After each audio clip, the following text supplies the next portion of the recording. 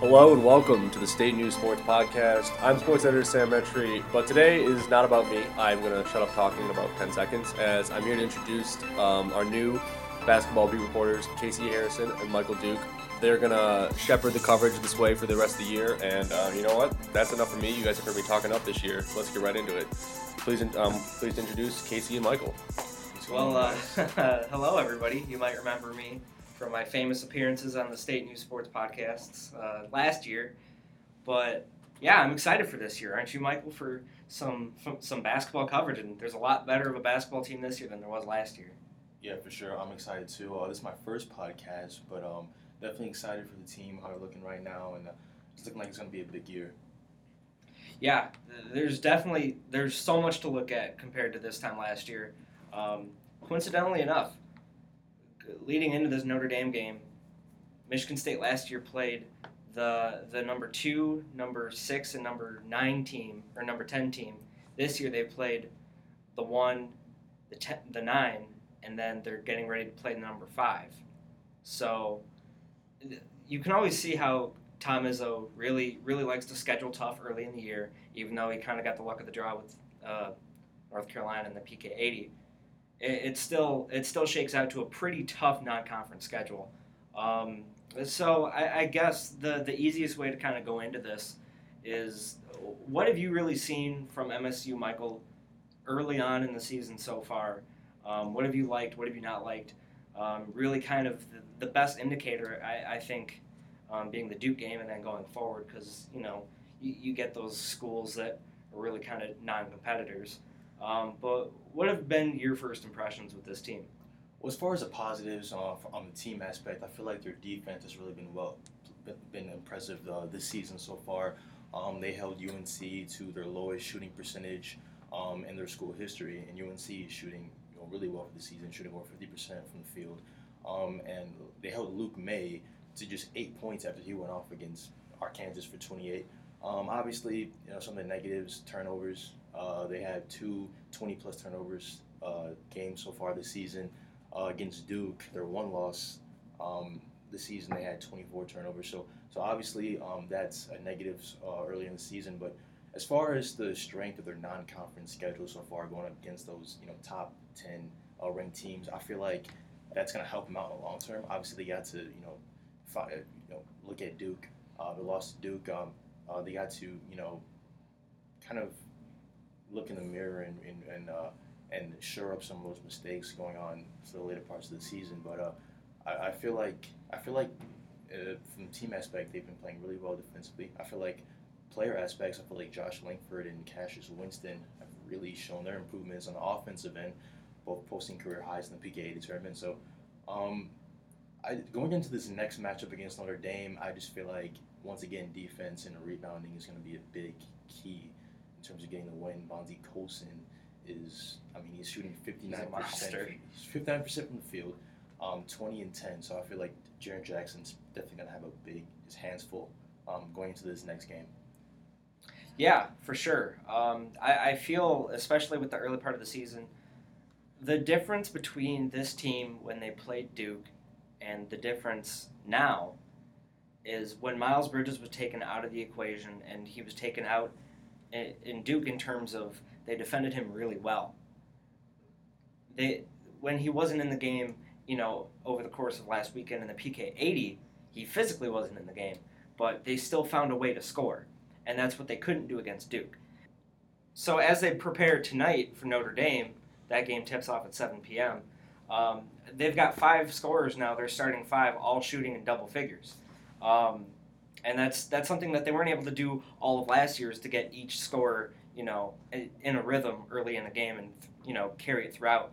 And that's the biggest difference that I've seen with this team last year and this year. I know that you didn't cover the team last year, but I guess in terms of just looking at this Notre Dame game, what do you think really sticks out to you? You talked about Bonzi a little bit, but what else do you think would be the key for MSU to win this game? I definitely feel like his defense is going to be huge in this game. Him and Nairn, they're going up against Matt Farrell and TJ Gibbs, who are both shooting ridiculously well from the seasons. TJ Gibbs in particular is shooting 50% from the field and over 50% from three, which is ridiculous just for a sophomore. So I feel like Cassius is he's gonna have a tough challenge on his hands on the defensive end. And Izzo praised his defense recently, and that's hard to get recognition for, especially if you're a player under Tom Izzo's system. Definitely. And for a guy like Winston, I mean, he just went off for a career high in the PK80 tournament, and Izzo was like, no, as good as the scoring is, his defense has been even better throughout the season consistently. So I feel like Winston is definitely going to be a big key for if MSU wants to get the win. Oh, without a doubt. And I think Cassius Winston is really kind of in the early stage of this season. He's broken himself out as one of the premier point guards in the Big Ten. Last year, I mean, he couldn't defend the broadside of a barn. I mean, it couldn't, he couldn't catch a cold in terms of, the way he played defensively. And it's just been such a world of a difference. I think another thing, Josh Langford, he's really been able to drive the lane, be effective on the inside lane. And that's something that he wasn't able to do last year. Izzo talked about it on Tuesday in his press conference, that when he showed him film from last year, and last year when Langford was like, "Coach, I am driving the lane," when Langford saw it this year, he laughed because he's like, I guess I wasn't. And I sat down with Mark Mazurek. He's the lead basketball reporter for the Notre Dame Observer. Hooray, student journalism. It's always good to talk with your other networks. And he gave me a lot of good information about Bonzie Colson and the fact that he is Notre Dame's go-to guy.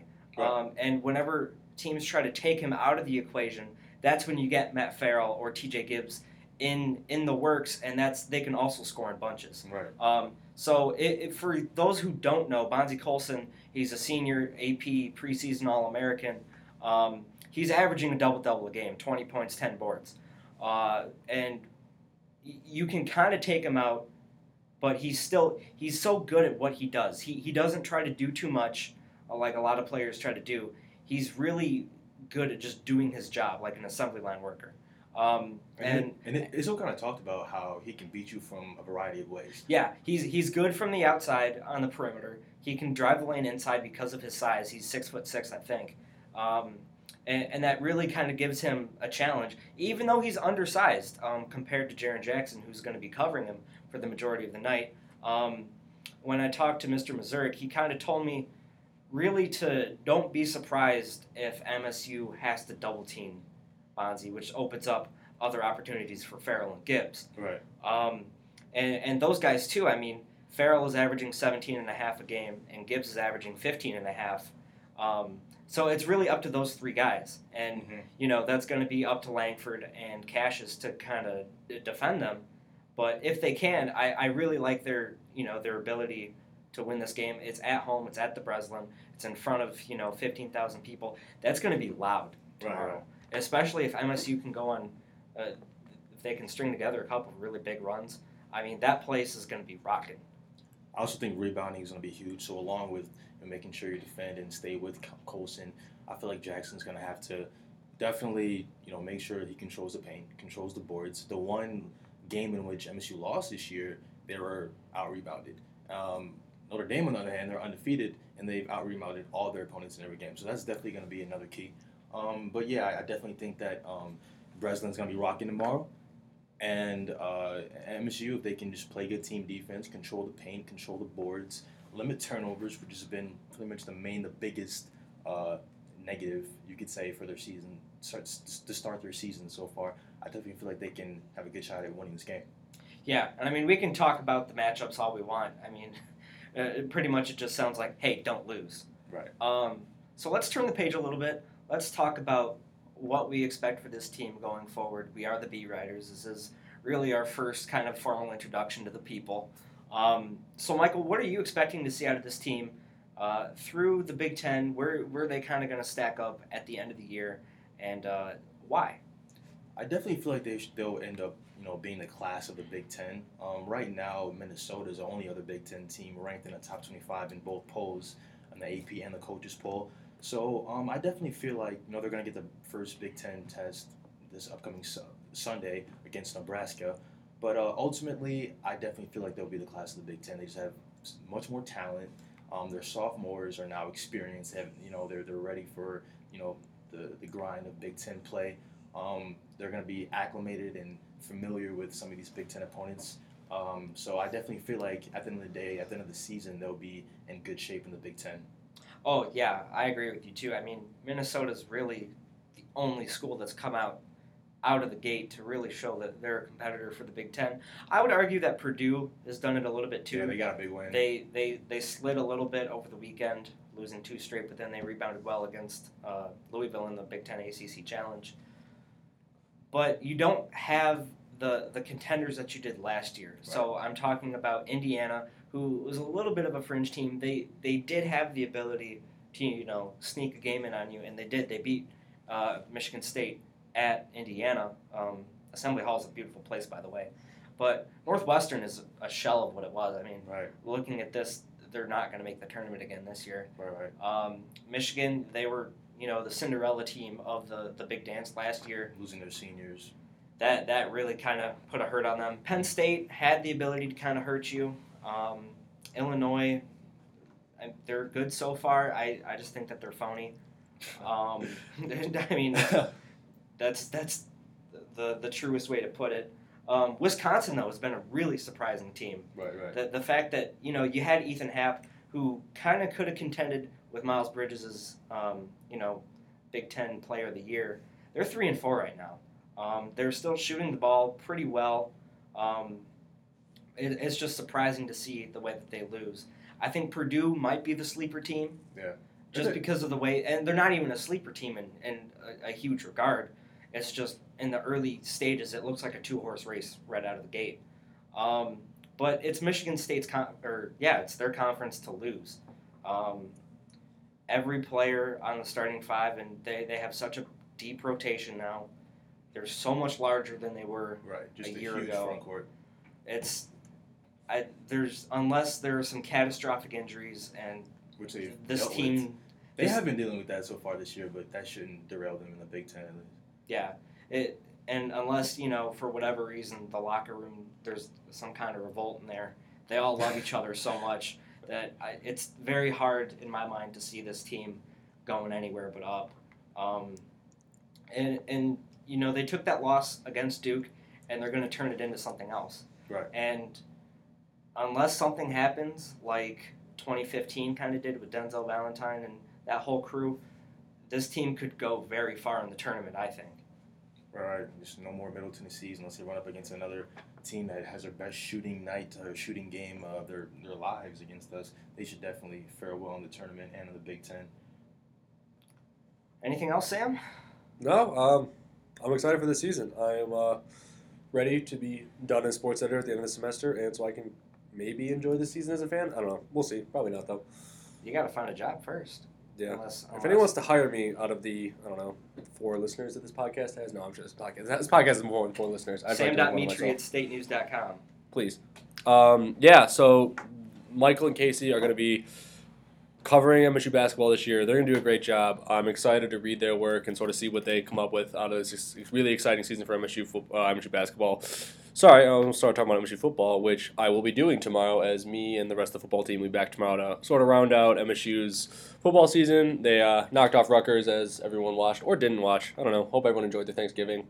But yeah, we'll be back, sort of maybe give some year-end awards to the team and Outback Bowl. Outback Bowl? You heard it here. Outback Bowl versus LSU. Yeah, maybe we'll have fun just randomly picking bowl games that we want to go to, not ones that MSU should go to. Yeah. Bahamas Bowl. Popeye's Bahamas Bowl. All right. Thanks so much for listening. Casey and Michael will be back every week doing a podcast.